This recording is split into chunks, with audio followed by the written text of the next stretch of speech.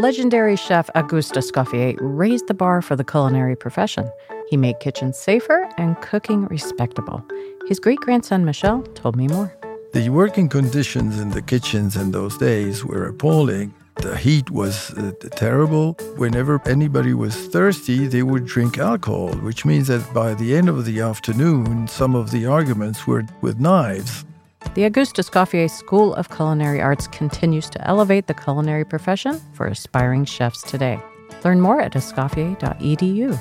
That's ESCOFFIER.edu. Hey, thanks to our presenting sponsor, Bob's Red Mill. Stay tuned at the break for their quiz. Hey guys, Bridget here. Now, before we start this week's episode of Proof, I've got a favor to ask. We've posted a link to a survey in the show description, and we want to hear from you, our listeners. It only takes a few minutes, so tell us what you think. Now, on to the show. Is it me, or are food bowls everywhere? While other burger places serve the same old stuff, I'm the only one who has the bowls to serve something different. I mean, just look at my teriyaki bowls. Feast your eyes on new Banquet Mega Bowls and you're looking at a mouthful. Taco Bell's new Cantina Bowl. You'll love it or we'll replace it with something you do. Guaranteed. What's up with this bowl craze? This is a Buddha bowl. A Lomi Lomi Salmon Poke Bowl. We'll get a Papa with a burrito bowl. I would be very happy if I ate food out of a bowl for the rest of my life. But how did this happen? Who let this happen? Who started it? Will I ever be allowed to eat a fast casual meal that isn't a hot spoon-fed meat salad again? That's the question. And in this episode, we get to the bottom of the food bowl and see what we find. My money's on sriracha aioli, because there's always sriracha aioli.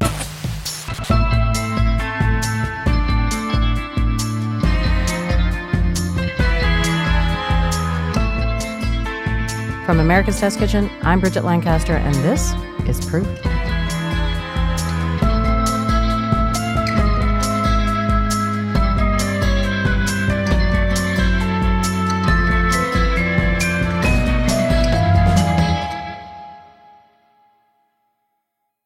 There have been times when I've felt alone in my bowl skepticism, times when I think, I should just give in and become one with the bowl, acquiesce to the acai, succumb to the smoothie.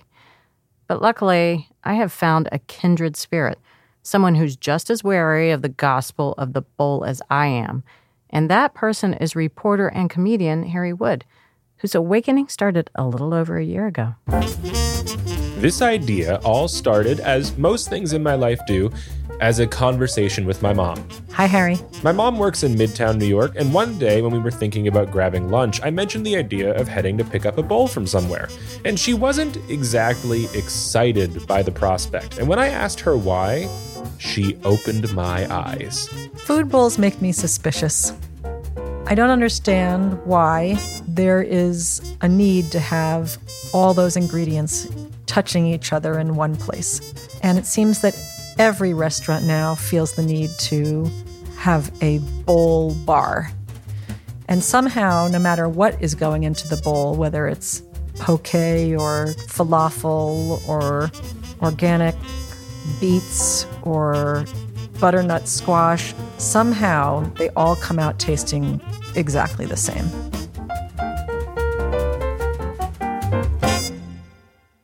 Okay, at first, I thought she was being like a little ridiculous. I mean, I eat bowls all the time. They're cheap, they're quick, they hit all the right notes. But the more I thought about what she said, the more I started to think, yeah, it is suspicious. Bowls are everywhere, and they just keep popping up more and more and more. And as I went deeper, I thought, maybe this whole thing is a conspiracy. Maybe eating bowls is exactly what they want us to do. It starts with a nice, warm, happy, aesthetically pleasing mix of all our favorite foods in one bowl. Then it's all our favorite foods in one food. Then before we know it, we're all happily drinking our government-supplied Nutrimush through a straw. They all taste the same, so we are the same. They all taste the same, so we are the same. Harry sounds completely insane, and I couldn't agree with him more.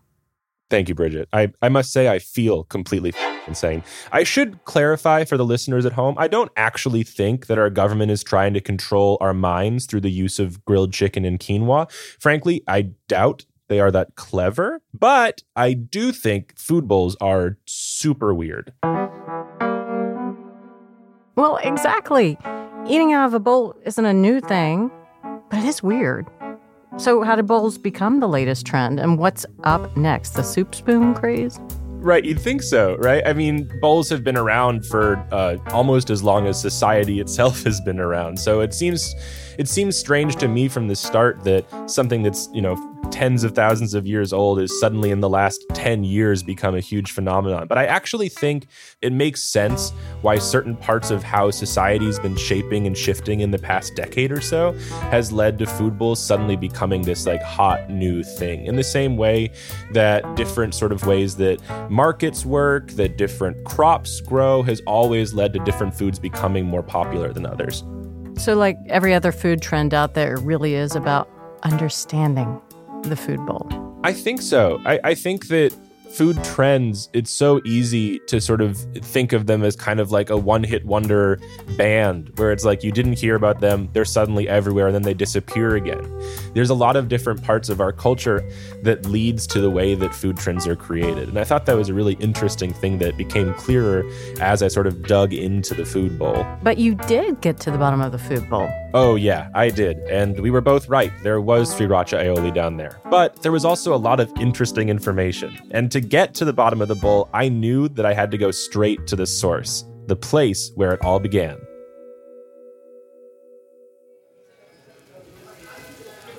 You guys hearing all this? The muted chatter, the sizzling of the grill, the backing track of generic mid-90s to early 2000s soft rock? That's right. You probably know where I am. I am in a Chipotle right now. Yeah, that's right. I am currently sitting inside the inner sanctum, a busy Chipotle on 34th Street in Manhattan. And I am surrounded by sheeple just chowing down on their bowls, face deep in their carnitas and their barbacoa, not even stopping to think for a second about why they're eating what they're eating.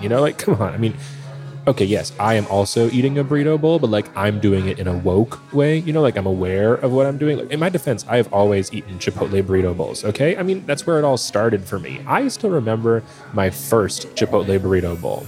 I was 11 years old, and a brand new restaurant had just opened next to the Staples in the strip mall in my hometown, where it quickly became a fixture of my family's Friday night takeout plans.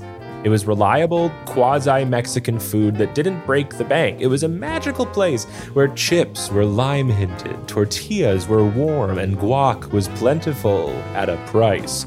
And when I spoke to Michael Whiteman, restaurant consultant for the firm Baum & Whiteman, it became clear this move towards the fast casual in the early 2000s was no accident. You've seen the rise of fast casual in the last 20 years, more accelerated in the last 10, because people have become increasingly suspicious of fast food and all of the pejoratives that go along with it. It's the antithesis, if you really think about it, of fast food. Fast food is a package. You go to McDonald's, they give you a package. You go to Burger King, they give you a package. But you don't see it made. It's behind a wall somewhere. If you go to a fast casual restaurant, you can actually talk to the person who's serving you. And the person who's serving you is saying, well, would you like some more chopped peppers? Or would you like more tomatoes? Or do you like this salsa or that? So suddenly you're engaged with the person who's putting your food together. That's a very big difference. Every year, Bauman Whiteman release a list of the upcoming year's top projected restaurant trends. Bowls first started showing up on their radar in about 2014 and have been a staple of the list since. And it's no surprise, restaurant data collector Technomic showed that from 2012 to 2017, food bowls saw an almost 30% increase in menu prevalence at restaurants nationwide. The world has changed. At one time, it was not necessary to chase trends. It now is necessary because everyone is a journalist, everyone is a blogger, everyone is an Instagrammer. And if you want to keep your restaurant in the public eye, you can't sit around and do a really fabulous job on the same thing you did yesterday, because you'll disappear from public view. Like it or not, you have to find a way to follow or create some version of what the trends are. What's in a bowl? Salad ingredients, primarily. It started out as a method for giving you a salad. You could have had it on a plate. When your mother made you a salad, it didn't come in a bowl, it came on a plate. Why am I having it in a bowl instead? It's neater. It's hard to eat a salad at your desk on a plate without getting lettuce in your lap and chopped celery on your keyboard. So a bowl has a perfectly functional reason for being, and that is one of the ways that it became part of the culture. It's utilitarian, and I guess if you go back in prehistory, you would have discovered that it's hard to carry water in a plate. But while food bowls started to rise in popularity in the 2010s, Chipotle was way ahead of the game. They first started selling their burrito bowls in 2003, and the bowls quickly began to outsell Chipotle's burritos on the menu. So I knew I had to find someone at Chipotle and ask them the question we all wanted to ask. So what, are all y'all wizards or something? Huh? I didn't say it like that. I said it more politely, but it was still an interesting conversation. People have been eating bowls for a long, long time. But when you look at the scale that Chipotle kind of introduced them to America, you could say that this trend started with Chipotle. That's Chad Browse, Chipotle's research and development chef. He's worked in some of the best restaurants in the world, Daniel, Per Se, El Bulli, but even he remembers his first burrito bowl. I was working as a commis in New York City at a really fancy restaurant by Daniel Boulud. And Chipotle had I believe they just entered the New York market. So they were doing a little bit of promos, and they came to our restaurant and did family meal for us. And I remember seeing this giant pile of silver-wrapped burritos, but then next to it, burrito bowls. And that was my first experience. I loved them. Chad works out of Newport Beach, and every week he travels around to try different foods in the SoCal area to make sure he's keeping up with the trends and staying ahead of what Chipotle should be seeing coming on the horizon. And it's no surprise that Southern California is a great place to keep up with what might be next for the food bowl. A lot of the trends that started in Southern California, the keto diet, the paleo diet, inspired the kind of avoidance of the tortilla that led to the inception of the food bowl in the first place. So the idea stems from simply watching our customers. Steve Ells, our founder and the brainchild behind all of Chipotle here, he was in stores and just recognizing that people were changing the way they were eating in our stores. Lots of times they would either unwrap a burrito and then use a spoon or a fork to kind of devour the insides, or they would even just have us make it into the lined bowl that we generally pass the burritos on. It was just kind of watching how people want to eat and then adapting ourselves to that, versus the other way around, where we tell people what to eat. So I think it was just a really good example of being in touch with your market.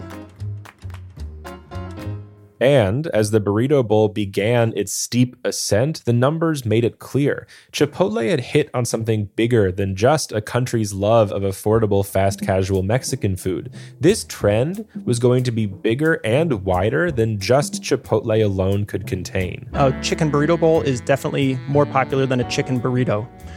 It's funny like that. We sell more bowls than burritos actually here at Chipotle.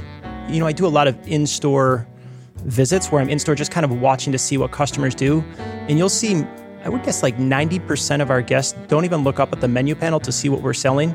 They go right up and they know what they're going to have. They work through that line, they look at it, the food's right out in front so they can pick and choose. And, it's on one hand, it's really cool that people are so into what they want, but on the other hand, as an R&D chef, I want them to see what else is new. But I think, this all goes back to how it can be tailored to each individual, and that's what keeps people coming back for it.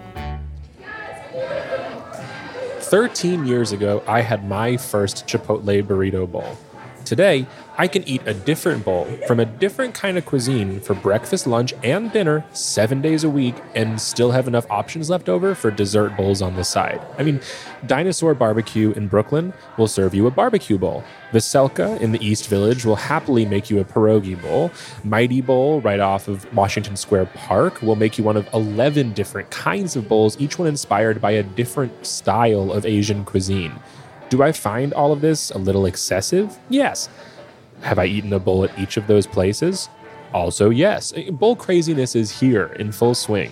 But why are we so crazy about bowls anyways? And I'll answer that in a second. I have to move. People in this Chipotle are staring at me. All right, guys. I'm back. And now I'm recording from a more secure location.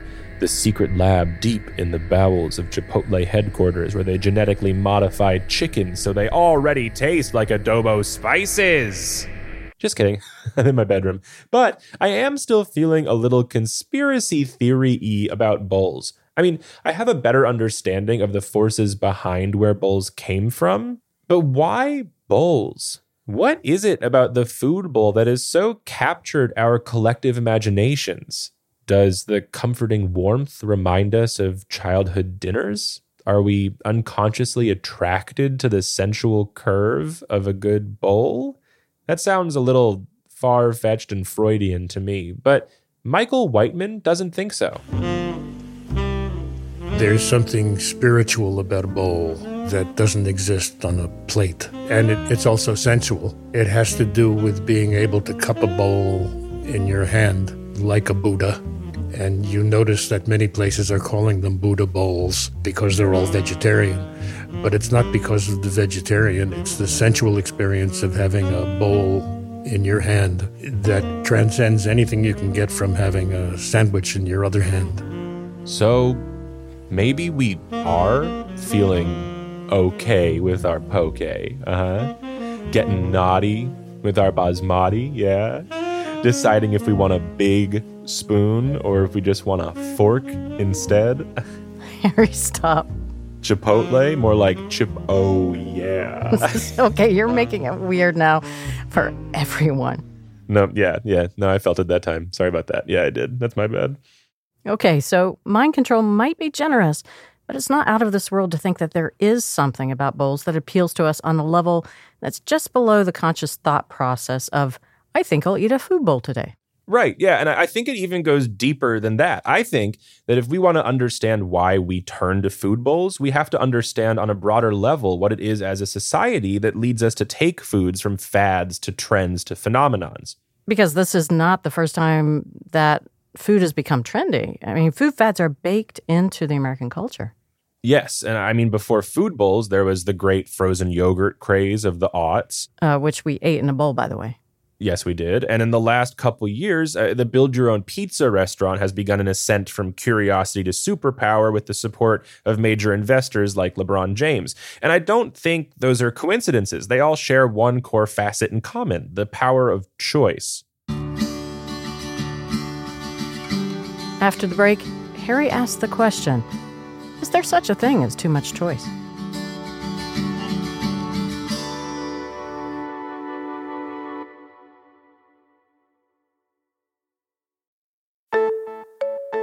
It's time for this week's Bob's Red Mill Quiz, where I subject one of my America's Test Kitchen colleagues to a little test on their grain knowledge. And this week, it's Dan Souza. Now, Dan knows a lot about food science, but how much does he know about food history? I've got a question for him about muesli, and let's see how he does. Hello? Hey, Dan. Hey, Bridget, how's it going? Good. Random question for you. How much do you know about muesli?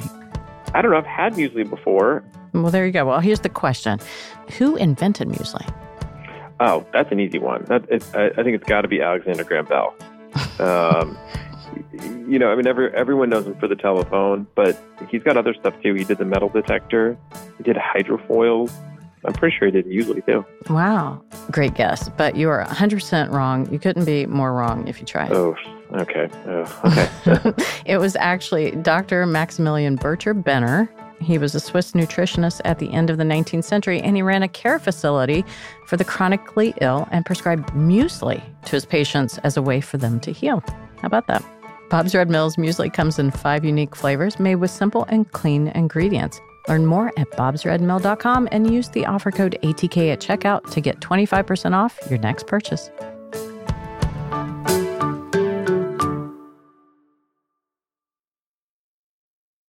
Kohler faucets are incredibly functional. They're hard-wearing, and they feature sprays with some really cool technology.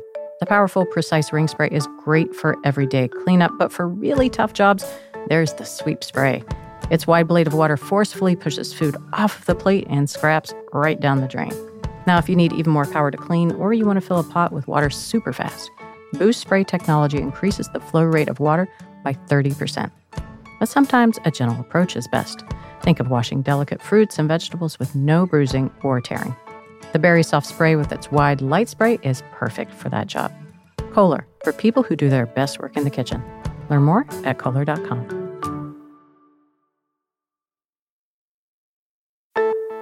If you think cooking has to be stressful, check out our new cookbook, Sous Vide for Everybody, the easy, foolproof cooking technique that's sweeping the world. We use the Joule Sous Vide machine to develop the recipes. The Joule comes with hundreds of step-by-step recipes built right in. It uses a phone app to control the cooking, and it holds the food at the right temperature until you're ready for it. Joule, perfect food every time. To get yours, visit chefsteps.com/Joule. That's chefsteps.com/JOULE and use code ATK2018 to get $15 off for a limited time.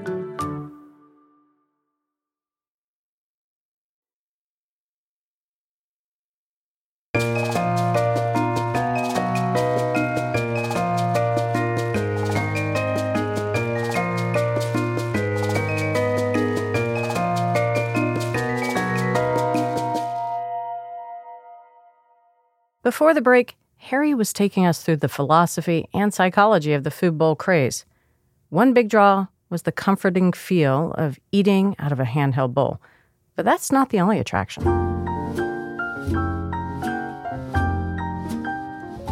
I think it's because it can be tailored to any individual taste.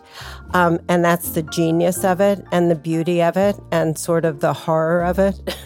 Dara Goldstein is a cookbook writer and a professor who taught food studies and Russian literature at Williams College for 34 years. She's also the founder of Gastronomica, a major food and culture journal. And I think one of the reasons that makes them so appealing is that you have this ostensible sense of control over what you're ordering and what you're eating. So I think the most popular bowl places, for lack of a better term, bowl eateries, you go in and you can choose your base, and then you can choose your add-ons, and you usually get a choice of 3, and you can choose your dressing. So you're saying, this is who I am, this is what I feel like today, this is how I eat. And you can make it Asian, you can make it Latino, you can do whatever you want with it. And when I asked her about the rise of the bowl, she didn't seem surprised. In fact, to her, it made perfect sense. I realized that in a certain way, at this moment, the food bowl is nothing more than the American all-you-can-eat buffet in a bowl. And you can take this element and that element, and you can pile on more.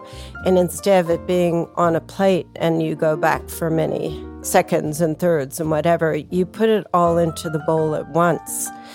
And you kind of mix it all up. I think bowls are changing in size. I think they're getting bigger to allow more room to toss the different components that you have.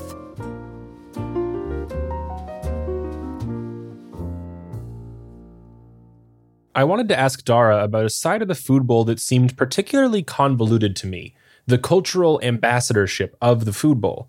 The popularity of bowls has been an amazing opportunity for some previously underappreciated foods, poke comes to mind, to enter the mainstream, but that can come at the cost of their authenticity. Most Hawaiians will tell you that the poke you get in most poke shops in the lower 48 pales in comparison to the real deal. So, I posed a tough question to Dara. Does the food bowl's ability to bring flavors and styles of different underrepresented cultures into the mainstream make them a net benefit? Or does the lack of authenticity lessen the impact of that exposure? Whenever you introduce something and make it accessible to a mass market, you're always in danger of watering it down somewhat or dumbing it down. That's the meaning of popular. It has to become something less than its most essential self.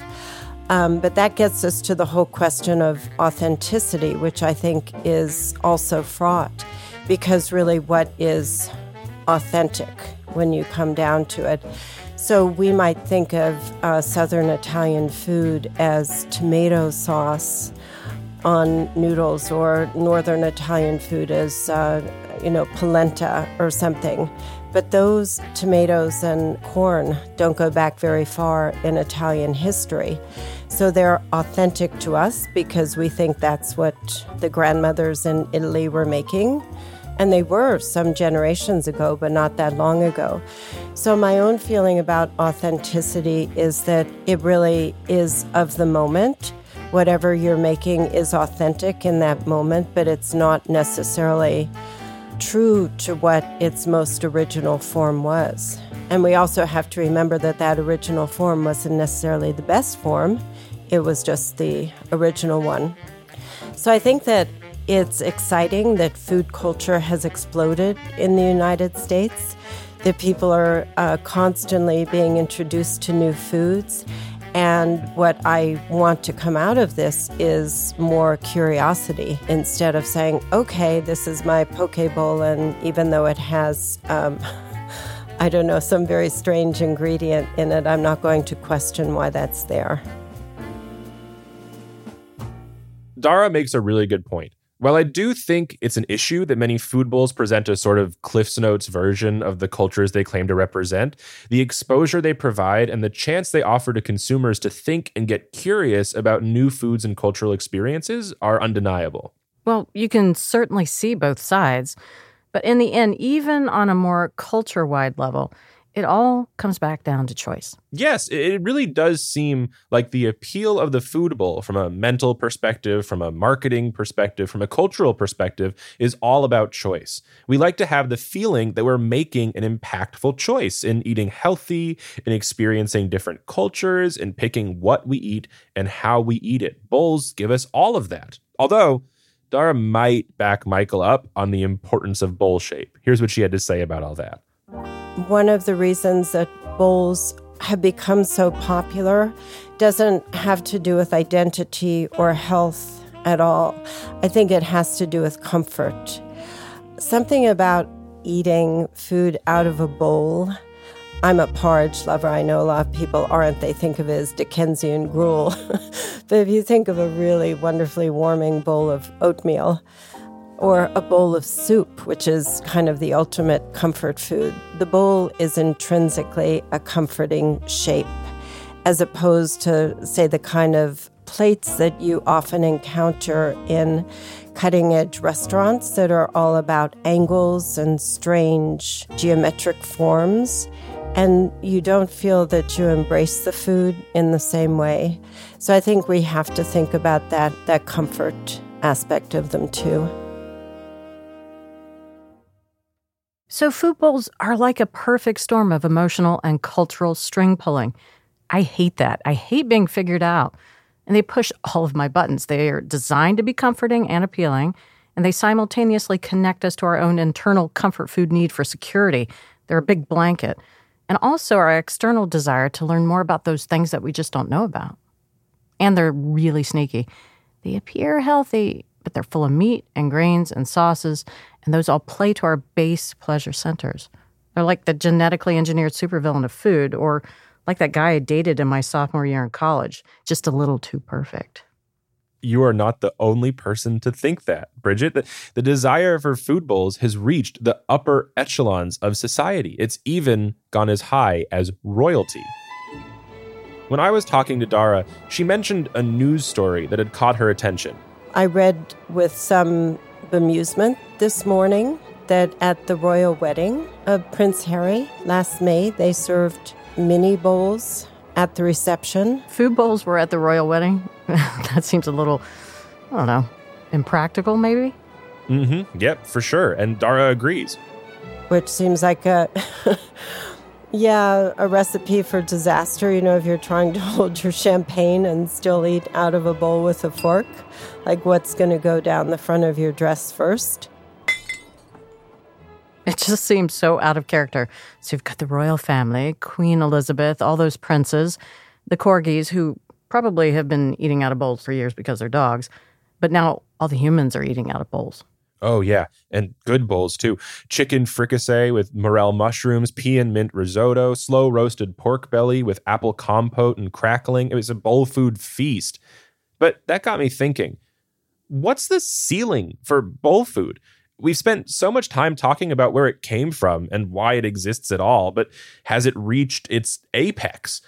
I wanted to dig a little into the future of the food bowl. So I spoke to John DeLucci, founder of the Waverly Inn and head chef of Bedford & Co. and Empire Diner, all prominent New York restaurants.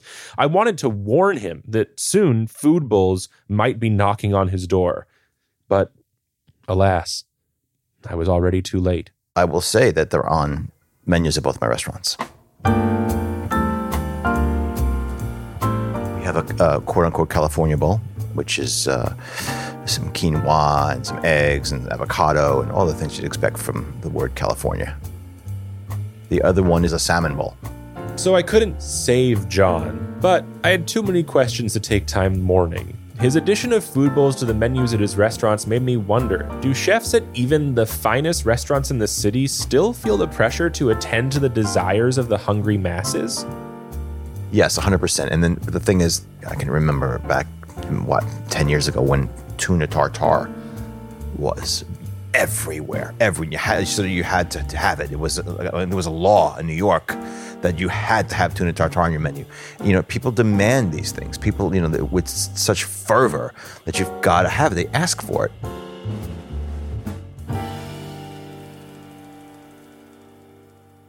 Well, it seems like this is yet another place where food bowls are annoyingly resilient. Because at least to me, at first glance, it doesn't seem like they would make any kind of leap into fine dining. But they're super popular, and that makes them lucrative. And that lucrativeness makes them truly appealing for any menu. And they're easy to fancy up. A food bowl already has all the components of a high-quality menu item. The fresh ingredients, the bold flavors, the aesthetically pleasing plating.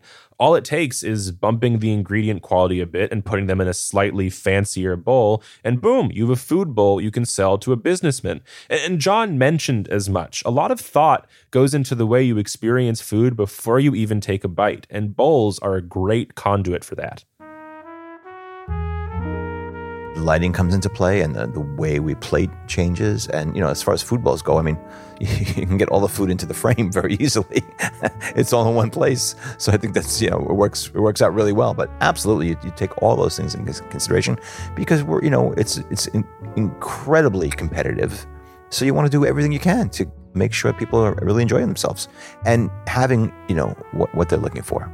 It might sound like John is a hardcore bowl convert, but even though the future of bowls seems rosy, when I asked John for a message for all the food bowl fans out there, he only had one thing to say. Yes, good luck on the next trend.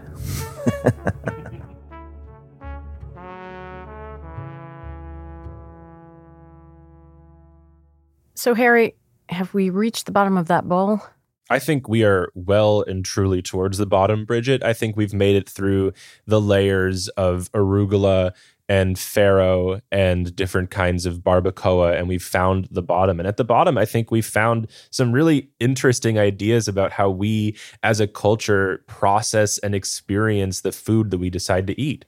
So at the bottom of the bowl, it's comfort, variety, choice, security.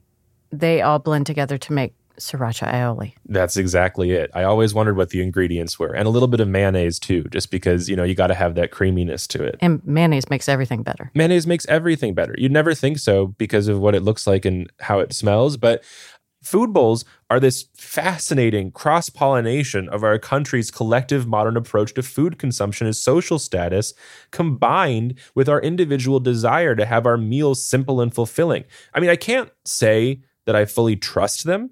I'm not entirely convinced that any trend that can inspire a headline like the New York Post's, quote, hot skinny people are ditching salads for power bowls, end quote, really has our best interests at heart. But I do feel like they're built on important and powerful facets of culture. Our desire for control, which has increased more and more as the world has gotten crazier and crazier. Our love of warmth and comfort, which has also increased more and more as the world has gotten crazier and crazier. And our fondness for grains and meats, which has been the same for like 8,000 years. I, personally, am satisfied and hungry. I'm very hungry. Me too. And I know you've been staring at food trends right in the face for a while for this piece. So I'm going to call you an unofficial expert, Harry. What do you think the next food trend is that's coming down the line? Oh my God, I'm so far from an expert, but thank you, Bridget. You flatter me entirely. The build your own pizzas that I mentioned earlier, I think are heading in the right direction. I'm a big fan of this place called Blaze Pizza, which is like a Chipotle-style assembly line for personal pizzas. But if I had to guess 40 years down the road, I think if you like spin out from all the stuff we like about bowls, but just make it bigger and grosser, because that feels like the direction we're heading, like a turducken restaurant where you get to choose what animals you want stuffed in other animals. Just glutton paradise. It's served all in a bathtub. Well, I hope for your sake, and really the world's sake, that never becomes a reality. I hope so too. And the way things are going, maybe there won't be any more animals in 40 years. Now, Bridget, I have a question for you. I have been asking everyone to build their own dream food bowl, and the answers have been varied. Pasta with butter, black pepper, and white truffles. I like a nice grilled ribeye, diced avocado, maybe a little bit of red onion, a squeeze of lime juice on top, and then some Espelette pepper, and maybe some fleur de sel. It would be a grain bowl for sure. And it would start with buckwheat, cooked buckwheat, instead of using quinoa or brown rice. And then add maybe a little bit of roasted chicken. Newski bacon and eggs and avocado and some kind of either, beautiful grilled Tuscan toast or some kind of grain. So I have to ask, what is the Bridget Lancaster food bowl? Well, I've been thinking about this entire conversation, and I do have a couple that stick out in my mind from my childhood, and one revolves around my grandfather, who was a great cook. And he would often simmer a big old pot of brown beans all day, throw some ham hocks in there, brown sugar a little bit, and he'd take day-old cornbread, crumble it into the bottom of a bowl, ladle some beans and broth over, and he'd put in some stewed collard greens or softened onions if they were around, and drizzle it all with buttermilk. And that was the kind of bowl that would feed me right to the bone. But that was not my first food bowl. No? Nope. It was right after I got moved to solid food, and my parents introduced me to a big old bowl of Frosted Flakes and milk. Frosted Flakes and milk, so good. Mine's probably just a bunch of anti-anxiety medication and Haribo gummy bears. After this piece, I really think I need a good, relaxing rest. Go rest, Harry. That's reporter, comedian, and food bowl philosopher Harry Wood. Proof is hosted and produced by me, Bridget Lancaster. Our executive producer is Caitlin Kelleher. Sarah Joyner is our producer. Scoring, sound design, and mixing by Matt Boynton. Editing by Caitlin Kelleher, Sarah Joyner, and Jordan Pearson. Brian Campbell of Signal Sounds composed our theme music. Additional music by Kyle Forrester. Post-production support from Hen Margolis. Our production manager is Diane Knox. Jack Bishop is a kale-filled grain bowl and Chief Creative Officer of America's Test Kitchen. David Nussbaum is our CEO. Thanks again to our sponsors, Bob's Red Mill, Kohler, Chef Steps, and Escoffier. Proof is a production of America's Test Kitchen. Now, if after all that you still can't get enough of food bowls, Well, then check out our website. That's www.americastestkitchen.com/proof. We've posted some great bowl recipes for you bowl lovers out there. Oh, and one more thing. If you like Proof, well, then be sure to subscribe so you'll get new episodes as soon as they drop. And while you're there, why not leave us a rating or write us a review on Apple Podcasts? Because that really helps other people find the show.